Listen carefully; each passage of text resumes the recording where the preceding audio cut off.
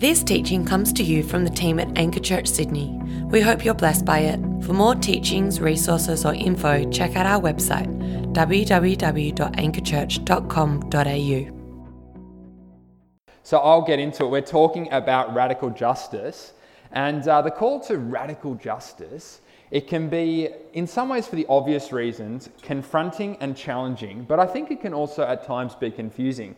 The confronting side of it is fairly obvious, and for me personally, my wife and I, we've been professional aid and humanitarian workers.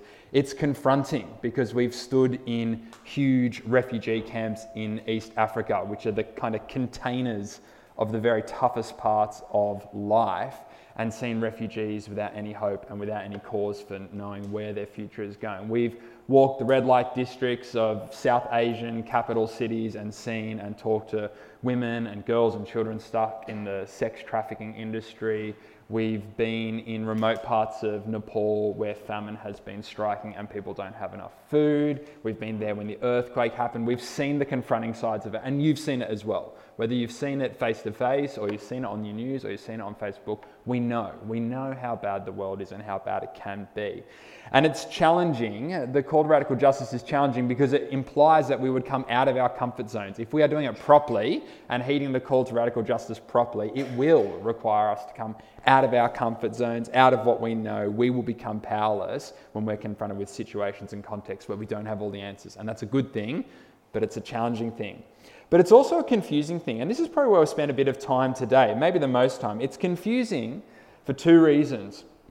It's confusing because of the swirling undercurrents that still exist in our church today that seem to suggest there's an internal struggle or battle within the church between those that believe and emphasize a social gospel and doing good works and doing justice, and they're kind of in that camp, and those who emphasize more of an evangelical gospel, where it's about, sharing and teaching God's word and proclaiming the gospel through speech and teaching. And so it kind of suggests that there's almost a battle and that these two things are pitched against each other, and then we can get left going, which camp do I belong to and what am I meant to do? I don't want to do the wrong thing. It's also confusing for another reason, and that's practically trying to work out, yes, there's the call to radical justice, but what does that mean for me in my life? You think you already feel busy and tired and stressed and confused with options, and the call to justice can just be another layer on top of that leaves you going, not really sure how I fit in and what to do. So I'm going to kind of speak to some of that confusion, but also some of the goodness of the call and why it's so important we grapple with this, not just for ourselves, but for those in our world who are on the underside of unjust systems and those who don't know Jesus and the good news and the hope that he brings into that. So that's what we're going to do today. And we're going to do it by basically tracing the theme of biblical justice as commanded in the Old Testament books of the law, proclaimed by the prophets, and then perfected in Jesus, in his life and his teachings and his resurrection. And then we're going to look at what it might mean for you right now, where you are, given your gifts, your skills, the context you find yourself in, and how to find alignment to the calling of justice in your situation. So I'm going to pray and then we'll get into it. God, we just thank you that you love us and you look after us. And I just thank you so much, Lord, for this church and the ministry of Anchor, Lord. I thank you that, you've brought us away at this time, Lord, to reflect on you, to reflect on your goodness, and to reflect on your calling in our lives, God. And retreats are a special time, Lord. It's a special time to be away from the normal run of life, Lord God, and to consider deeply, Lord God, how you're calling us, how you're equipping us, how you're inspiring us afresh, Lord God. So I pray that in this workshop today, Lord, the words that I bring, Lord, would just be helpful to each and every single individual on their journey with you, figuring out what that looks like. And we just commit this time to you in your Son's name. Amen.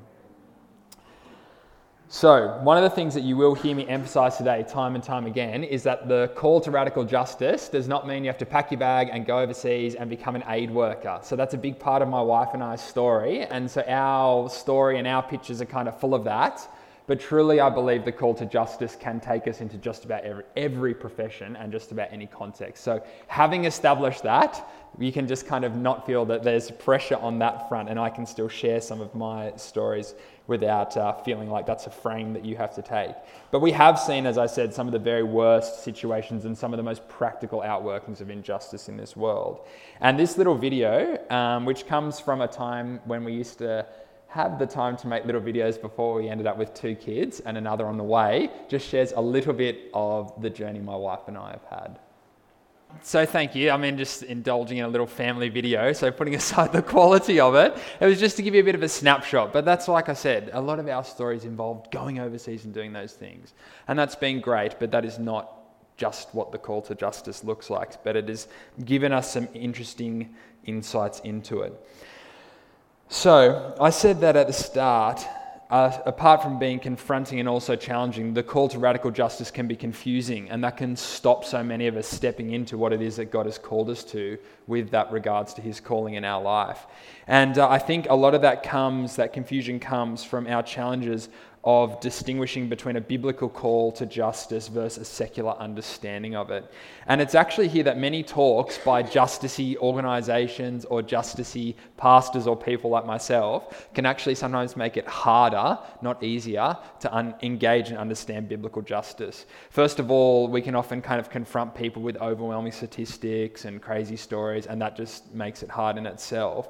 But on top of that, there can also be some real mishandling of key and specific Bible verses that can make it hard to understand the call to help the poor. And I don't think that comes out of a desire that is wrong. I think they're just so desperate to convince people that it is a strong part of the Bible, but in doing that can trip over some of the unpacking of those scriptures. It's scriptures like Luke chapter 4, where Jesus gets up and says, "I've come to proclaim good news to the poor," which did have a practical physical side, but was also about a spiritual poverty and oppression that existed in Israel at the time. It's verses like those in Matthew 25 that talk about the sheep and the goat, and it is about helping the least of these, and that is what will kind of see you going into heaven or hell, and that can be confusing as well in the way that that's put and portrayed. And even Jesus' teachings on the Sermon on the Mount that declare who the blessed are. Blessed are the poor, blessed are those who mourn, blessed are those who are weak. And so in their rush to try and convince you, and I've done it and probably been guilty of it before in my eagerness, that we should help the poor, which isn't wrong, they can inadvertently make it sound like they think that such passages, even if they don't mean it, and even Jesus himself basically say that the materially poor, or those experiencing oppression, or those who try and help practically, that is somehow what earns favour with Christ, or even starts to earn our salvation. And to the ears of Bible-believing followers, such mishandling of such important scriptures can confusingly start to sound like a salvation by works mentality, which, Martin Luther was supposed to have nullified 500 years ago in the Reformation. And so I think the result has been in church history, and I see it today in the church in Australia, that you kind of have this separating out of the camps, like those who are kind of more justicey and a little bit more left, and they can kind of get tarred as having like a focus on a social gospel, and those who are more kind of evangelical and it's about a focus on doctrine and the teaching and the evangelism of the word, and they can separate out in that way. And it's a real shame. It's an incredible shame, because I think it leaves a lot of people confused who do want to do both things and think they should be able to. And it's a shame because when understood properly, the Bible weaves a beautiful vision for how it is precisely through God's overwhelming grace and his perfect salvation that we are to become and respond as the most selfless people, as the most self-sacrificing, and as the most others-focused individuals on this earth. And 1 John chapter 4, verses 7 to 12 articulates this beautifully. It says, "Dear friends, let us love one another, for love comes from God. Everyone who loves has been born of God and knows God. Whoever does not love God does not know God, because God is love. This is how God showed his love among us. He sent his one and only Son into the world that we might live through him. This is love, not that we loved God, but that he loved us and sent his Son as an atoning sacrifice for our sins. Dear friends, since God loved us, we also ought to love one another. No one has ever seen God, but if we love one another, God lives in us, and his love is made complete in us." And Timothy Keller's book, Generous Justice, How God's Grace Makes Us Just, provides a great treatment for those of you who want to look further into this idea. In it, he says that, "For indeed, grace is the key to it all. It is not our lavish good deeds that procure salvation, but God's lavish love and mercy. That is why the poor are as acceptable before God as the rich. It is the generosity of God, the freeness of his salvation, that lays the foundation of the society for justice for all." So if we can establish that the Bible doesn't call us or kind of split us between, is it about giving out bread or a Bible or evangelism or good works? The question then becomes, what more specifically does biblical justice look like in practice, and how is it meant to transform society so that we can find our place in it? And for that, because we could spend so long on this, but I'm going to show a wonderful clip from the Bible Project that explores the biblical concept of justice really, really well. So we're going to watch that together now. Great video, isn't it? It's such a beautiful summary. And actually, it just makes you go, how incredible is the Bible? Like, how incredible is the plan and the narrative and the calling that God puts on our lives and weaves through history?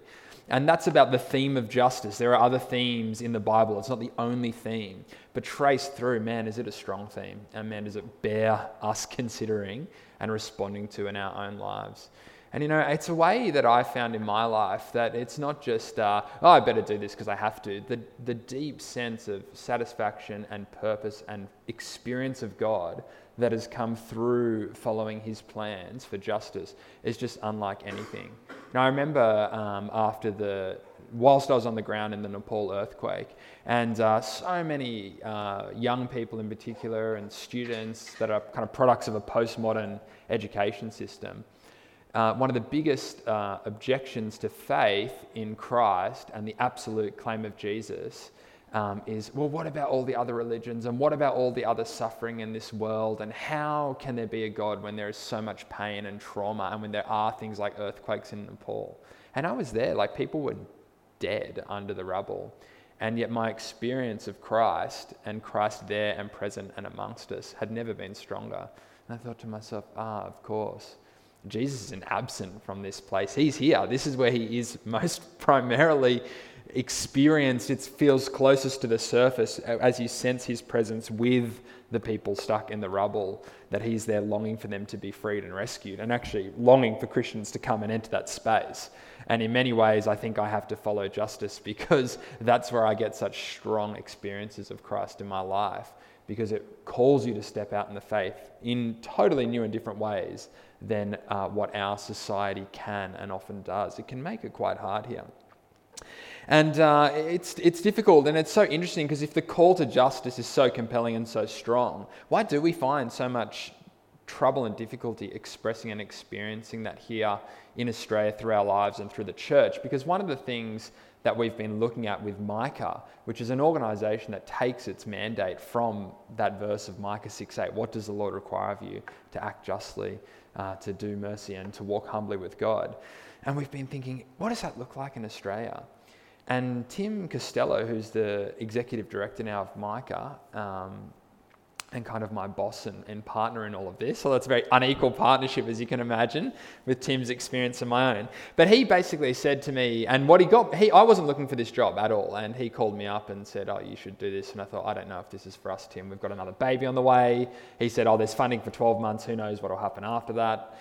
But he basically said this. He said that whether we like it or not, brand church in Australia is in the trash. Okay? And that may be unfair, and that may be a result of an aggressive and hostile secular culture, but we've also played a role. And if you go out there and speak to the average Christian, and even a lot of young Christians sitting in churches today, if you spoke to them, when they think of church, they think of child abusers, anti-gay, out of touch, and an institution desperate to protect itself. That is in some ways the public voice of the church and the public perception of the church. It is a long way from justice, mercy, and humility.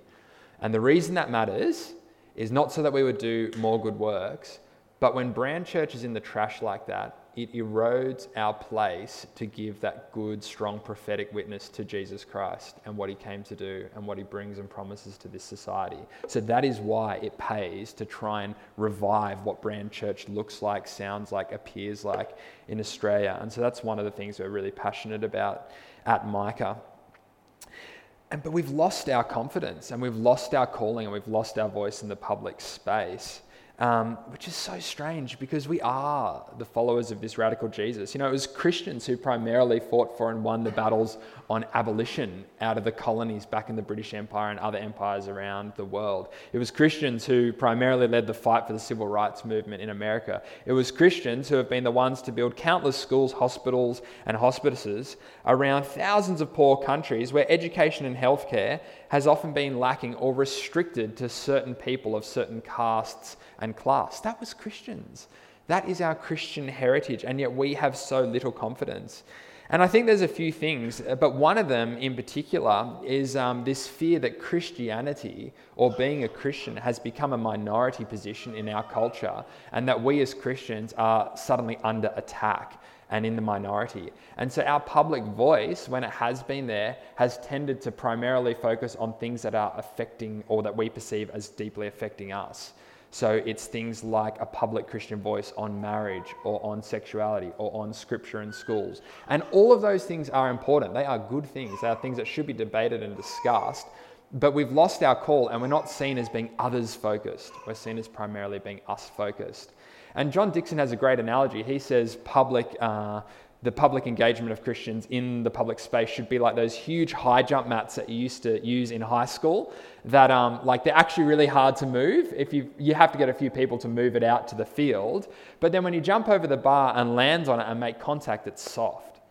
And as we should be in our Christian public engagement, we should be firm in what we believe and strong in our foundations. But when people come up against us, we should be soft. The experience should be one of comfort, not of abrasion and prickliness and aggression, which is unfortunately what public voice and public justice for Christians has started to look like. So we just need to think this through. And I think we want to. I think we want to do justice, and we'll talk about that specifically, what that might mean for you at the end. But I think that there are 4 false gods making a strong resurgence in our world and in our Western society and even in our churches that make it difficult for us. And by naming them, we can disarm them and then work even when they are present. Okay, so I just want to kind of call out what those 4 false gods are. And this is not from, it doesn't say there are these 4 false gods specifically in a verse in the Bible. It's just something thematically that I want to explore with you. I think our world is being torn apart and corrupted right now by the false gods of soil, the false gods of blood, the false gods of wealth, and the false god of me. The false god of soil, the false god of blood, the false gods of wealth, and the false god of me. And as I explain what I mean by that, I think probably you'll identify the first 2 as something that you don't necessarily specifically individually struggle with, but that influence our broader society. But the second 2, I think, are critical to our own struggles to face up to and follow radical justice in our world. So the god of soil. The god of soil is seen in this rising sentiment of nationalism that is sweeping our world right now. Like, it is out of control. It's America first, China first, the EU first. The problem with that rising sentiment of nationalism, which is the god of soil at work, is that it doesn't just stop at protectionist trade policies. Like, that's just about economics, and you can have different views on that. It's also making its way through into our plans for higher border walls to keep others out, the demonization of certain migrant groups and minorities, the rejection of refugees and the locking of them up on islands outside of our own island, the public degradation of entire countries and continents by loose-lipped presidents that should know better. I saw a post by a friend in America who has an adopted child from Haiti when President Trump made the remarks about certain S-hole countries that he wanted to keep out of America. And she had to have a conversation that night with her daughter, explaining why the president of her country would call her country of origin, her birth country, a S-hole country. It's crazy. That's the god of soil and the god of blood coming together perfectly to corrupt our culture and our view of the world. And then there's the god of wealth. And this is perhaps the most blatant one on display and ruling in our culture of consumption and our insatiable appetite for more. And you know this one. It's the drive for more money, the drive for more comfort, the drive for more experience, the drive for more of everything. And here's where it becomes incredibly murky in our churches, where such wealth and accumulation can be labelled as blessing. And that is where it gets tricky. And pursuing it, accumulating it can be talked of using the language of good stewardship, or being wise with our finances, or following sound wisdom. And it's true, there's nothing wrong with money. There's nothing wrong with wealth. There's nothing wrong with rich people. There can be plenty of rich Christians. I think the Bible has plenty of examples where rich benefactors were actually sowing into and supporting the ministry of Jesus in the early church. Money is not the problem, but there is a reason why Jesus spent so many times and focuses a fair bit of his teaching, a lot more than some other topics that we talk about, spelling out the dangers of money as a god that can pull us away from the true God. And I've even heard it said of late that if Jesus acted in a manner many Christian pastors and leaders in our Western churches preach and talk about, he would not have been executed by the powerful and elite of his time. He would have been exalted. And that's something to think about. If Jesus had taught and lived the way many of our churches talk and preach about him, would he have found himself executed by the elite and the powerful of the time, or praised and elevated? It's a good question just to think about and use as a frame in your own thinking. Then there's the God of me, and this is the God responsible for sowing record levels of anxiety, stress, and fear into our private lives. Because if you're living for yourself and you are constantly bound to not feeling good enough, or to living in that constant state of comparison, to measuring yourself against others, you're bound to fear, you're bound to stress, you're bound to worry. And that again is a false God that robs us from our calling to Christ and our calling to others. And it's these gods that, along with our own natural inclinations, steer us away from the call to radical justice. And I was thinking about this as I was preparing this talk, about these fears: the fear of failure, the fear of security, the fear of not having enough, of caring for my family, of being wise, of being radical, all of these fears that can swirl around from these false gods. And I was thinking of if my wife and I had listened to those fears in our own head, and often also shared by well-meaning Christians who just loved us and were afraid to see us do some of the things we did, what would have happened and how our lives would have looked different if we listened to those fears. And I came up with our wouldn't have list, okay? And this is just for us. It's just example. It's not law or what you should do. But this is a list of all the things we wouldn't have done if we'd listened to the voices of these fears, either of our own or in many instances of others. We wouldn't have worked with asylum seekers seeking refuge in Australia for several years, and moved into and opened up our home to serving and ministering with them. We wouldn't have gone and lived in Nepal as development workers for about 2.5 years. We wouldn't have gone through the adoption process for our Zipporah, which I can't even imagine. So Zippy is our eldest daughter. We have one other biological son and another on the way. But we really felt called and compelled to adoption in Ethiopia prior to moving to Nepal. That's why there's that weird overlap of Nepali elderly ladies bouncing a Ethiopian little princess on their lap. But when we were going through the adoption process, people actually said to us, "Are you sure this is a good idea?" They said to us, "What happens if you get your heart broken? What happens if you fall so in love with this child and then the adoption process doesn't go through?" Now that was well-meaning. They were looking out for us. They even said, "What about this is going to wipe you out financially? Adoption costs a lot of money."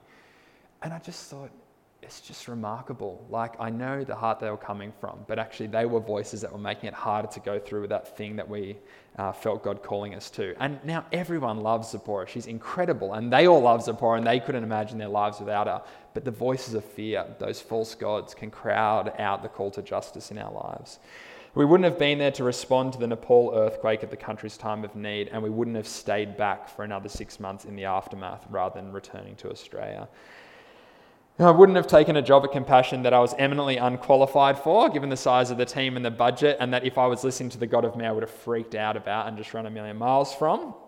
And I wouldn't have accepted this job with Micah when I've left a well-paid permanent role, our third baby's on the way, to this job that has 12 months of funding, and who knows what else happens after that. I could end up, without a job.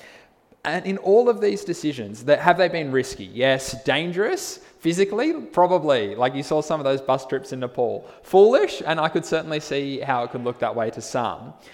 But do I have absolute confidence that God has it in his control, and despite no way of predicting how any of those things would have turned out, that he had us through it all? Of course I do. And basically what happens is when you start to take risks and practice faith and radical justice, it's like a muscle. It just kind of starts to develop over time and it becomes stronger. And athletes who train their bodies for, elite athletic endeavors, which I think you guys are doing some of this afternoon, or surgeons who kind of work in fine surgeries and have to get those muscles finely tuned, they develop something called muscle memory, which is basically to the point where you don't have to think about your muscles doing it, you just do it. It's just a response. And the call to biblical justice needs to become like that, like muscle memory. We are Christians, therefore when we see situations of injustice, oppression, inequality, unfairness, yes, it's confusing, yes, it's confronting, yes, we might have questions, but we respond, or we look for ways to respond, or to partner with people who are responding. It just becomes a natural part of our faith. That's where we need to get to. So we start a little bit late, and I don't want to kind of run over time. So I'm going to briefly touch on a section which I would have liked to go into further, because I want to get to some of the practical outworkings to what this looks like for you. Because I think you can tell my heart is to explain these things to you through a biblical framework. And so I don't want to rush over it, but I do want to get to some of my practical advice on some of these things. But I just wanted to draw your attention first to a passage of scripture found in John chapter 15, verses 15 to 17. Because the answer to this in my life and in the life of my wife and I has always been returning to Jesus to figure out our foundations in this calling when everything is swirling and those fears are starting to overwhelm us. And in John 15 it says, "I no longer call you servants because a servant does not know his master's business. Instead I have called you friends, for everything that I learned from my Father I have made known to you. You did not choose me, but I chose you and appointed you so that you might go and bear fruit that will last, and so that whatever you ask in my name the Father will give you. This is my command, love each other." Because from this passage and the context surrounding it in the book of John, we can quickly establish three key things that help us fight back those fears and fight back those false gods. First of all, we can see that it is Jesus who calls us. We don't do it ourselves. All right, look in verse 16. "You did not choose me. I chose you and appointed you so that you might go and bear fruit." He calls us and he equips us. Secondly, we are called not for our own benefit, but to produce good fruit.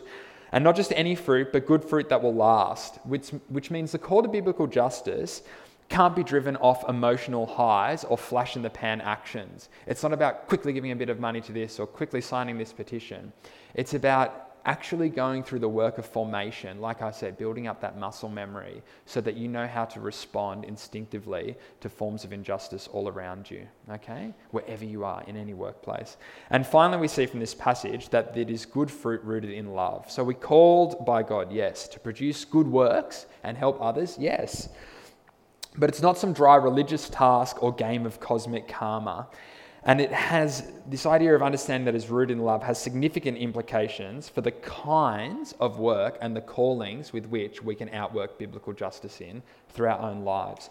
Because love and good works isn't restricted to pastors. It isn't restricted to overseas missionaries or aid workers. It isn't even reserved for doctors, teachers, or lawyers. Because good works done in love, because justice is just about the restoration of things that are broken. And you know what love is. Good works done in love can find itself outworked in any context and just about any profession. As long as love is the instigator and the receiving of love from Jesus is our motivator and the experience and reward of his love and grace is our reward, we will be on the right track. You don't have to stress too much about what job you do, who you give to, where you go in the world. Just follow the basic principles. But we are prone to forget. And so in our house, we have the banner. And this is just the last photo. And as that's coming up, I'll just explain a little bit about the banner. My wife actually led our family into this. She was at a conference. And at the conference, the pastor challenged them to think about the values that define their household. And she came back to me and she said, and I was thinking about it. And I think that in our house, we are defined by the values as we understand God's call in our family and our life, the values of taking risks, loving others, and having fun. And we took it a little bit further and we thought, who is it specifically that we feel called to with our mix of experiences, the way that God has wired us, the context that we find ourselves in? And we tend to generally find that we are drawn to helping and keeping a specific eye out for the little ones, so children who are in need, worn out mums, they're the single mums who are doing it tough and really just have such an incredible job before them and do such amazing work, and the newly arrived refugees. So that's who we felt called to. And the reason why is Jesus. And we've got a favourite verse of ours down. Now, that banner is in many ways our family's own prophetic vision and own kind of prophetic response to the 2 golden commandments Jesus gives when asked, what is the most important thing I'm meant to do, by an expert in the law. And he's asking for one answer, but as we know, Jesus gives 2 in Mark chapter 12. He says, of all the commandments, which is most important? Jesus says this: the most important one is love the Lord your God with all your heart, mind, and all your strength. The second is love your neighbour as yourself. And so we have this call to Jesus: love God, love others. We see it repeated by the prophets' words in Micah 6:8.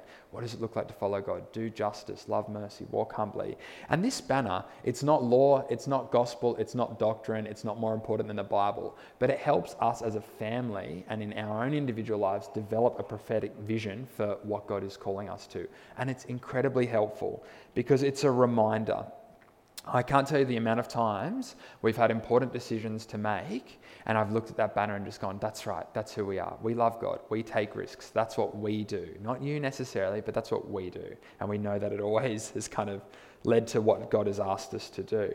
And it reminds us not just in the hard times when you're asking questions, it actually reminds us in the times that are easy. Too easy, so joyful, so fun, so comfortable that you actually forget the importance of the prophetic call to justice and to following Christ, which we have articulated in that banner for us.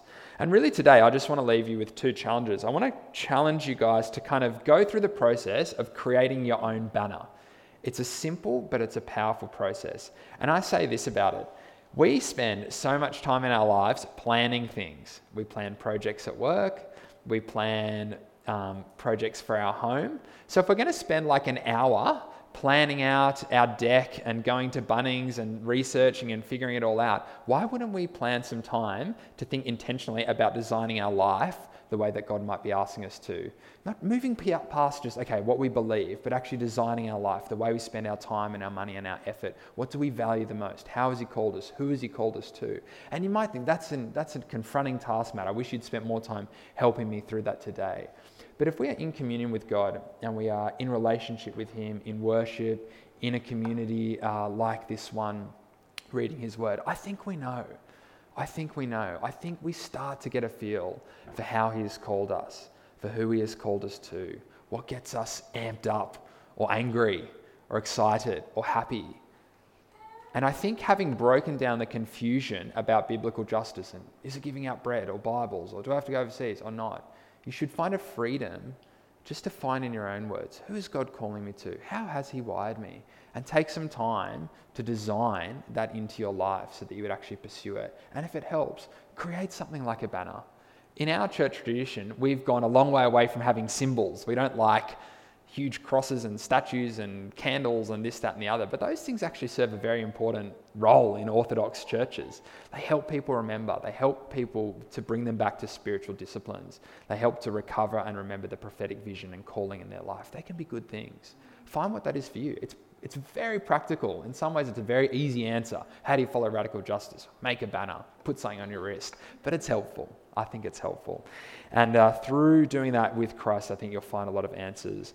And finally, so that's the kind of the deep call to personal formation, personal justice formation. And another great resource in that, if you're really getting interested in this, is a course and a resource offered by a group called Seed. And John Beckett runs that. And he's at Northside Baptist Church, quite close to you guys. So just write that down if you're thinking, I'd like more help. He has a course that works you through and has tools and advice and videos that work you through finding alignment and that calling in your life, if you want to spend more time there. Personal formation. Then Micah is also here in Australia to help us to think about what it looks like to take a more public stance on these justice issues as the church and in your own life. And Micah's focus, if you've ever come into contact or seen it before, has primarily been on foreign aid and advocating for an increased foreign aid budget. And that's fine. Like, foreign aid is in a lot of ways a way that we can demonstrate Australia being a good and generous neighbour, and we should be asking our leaders to do that. And it does stand that right now, in 2018, we are at the lowest level ever as a nation in terms of our generosity to other countries. We give about 22 cents in every $100 to foreign aid. People think on the street, if you ask them, how much do you reckon we give to foreign aid to those poor people overseas? Oh, I don't know, probably $15 or $20 out of every $100. And even those who are more conservative might say, 7 or 8, but actually it's 0.22 of 1%, 22 cents in $100 goes overseas to help the poor. It's a tiny, tiny amount. And we are advocating and saying, do you know what, that's not really good enough for a country that's as wealthy as ours, that has pretty good levels of debt and saving ratios. So we're talking about that because that's been our legacy and our history. And right now, Micah is still primarily funded by Christian NGOs who do international development work. But Tim and I, with the board's blessing, are looking to take that in a broader direction, to be a voice and to provide leadership on any justice in society that requires Christians move in with a voice for justice, mercy, and humility, so that we can start to restore Brand Church, so that, not that we look good, that God can be glorified and that people would be drawn to him. And you can join us practically in that by going to the website and signing up online, and you'll start to get the communications when I start to figure out what to write in them and how to send emails. You might start to get something. But one practical thing that would apply to a lot of you, and this gives you a feel for the kinds of things that we're doing. The budget is coming up. It gets announced on the second Tuesday of May every year. I think that's the 7th and 8th. I think it's about the 7th of May this year, but you can look in your diary. And Tim and I were thinking, what could we do to give a public voice to show what Christians care about when it comes to the budget? And we thought to ourselves, even if Tim goes down there with his high profile, there's a million older white guys and CEOs trying to get on camera that day and share their thing. And we thought, what would it look like if we took a group of 30, 50, 80, I don't know how many come, 100 young professional Christians who've taken time out of their day job, go down on budget night. On budget night itself, worship together, pray together, have talks from other people that kind of bring us together and can inspire us. And then the morning after the budget is delivered, when everyone is trying to give their analysis and make their claim and put forward their idea and their vision for society, what if we just had a group of young Christian professionals from different denominations and different professional backgrounds just standing on Parliament lawn with something like a sign that said, "You think we just care about good coffee and smashed avocado on toast. Actually, we care for the poor." And we asked the media, and they would come up to us and just say, "What are you guys doing?" And just say, "Well, I'm a Christian lawyer, and I believe actually, our justice system isn't cut out to look after those who are poorest and those who are experiencing cycles of poverty and violence in their families." Or, "I'm a Christian doctor, and that we should send more aid to those countries that have appalling healthcare systems where women don't get access to safe birthing." That's what I think. And we're not angry and we're not aggressive, but we are making it clear that there are Christians in this country who care about these issues. And gently and through love and a little bit subversively, because we have planned it and we're there. And the cameras that are all there for the Today Show and Sunrise, and they're all there, they turn 45 degrees and they get another great story. And they will pick up on that, I'm sure of it. But it requires us going and us stepping into that and taking that risk. So that's another practical thing that you could actually do. And the details for that will be available shortly. So thank you for taking the time to listen. It's an absolute pleasure to come and speak to you guys about these things. And I'm just going to pray over us as we finish today and move on with the rest of your program. God, we just thank you that you love us and you look after us, and you're just such a blessing to us, Lord. Knowing you has no rival, God, and following your call to justice, to mercy, to walking humbly, just brings us unprecedented freedom and blessing and satisfaction and purpose in our lives, Lord God, following your call in this world. And I just pray that today, Lord God, that in each and every single one of our hearts, Lord, we're just feeling prompted and stirred to come closer in a relationship with you, closer into your narrative for this world, Lord God, that has so many themes, but justice being an important and critical one of those, Lord God. And I pray that you just help us process the call in each of our own lives individually, Lord, not in comparison to others or in comparison to what I've shared, but in the way that you've made us, where you've placed us, the opportunities before us. And Lord God, I just pray over these guys that as they do that, it would be an experience of searching, Lord, but not one of struggle, and an experience of seeking you out, Lord God, but not one that adds to anxiety or fear, Lord God, but they would find increasing freedom and confidence in you. And we pray that as the church, Lord God, in Australia, and as a large group of active young Christians in an urban setting like Anchor is, Lord God, that we would give a good witness to your name, Lord God, for the sake of your kingdom and to your glory. And we just thank you for this time together and pray over the rest of this weekend. Amen.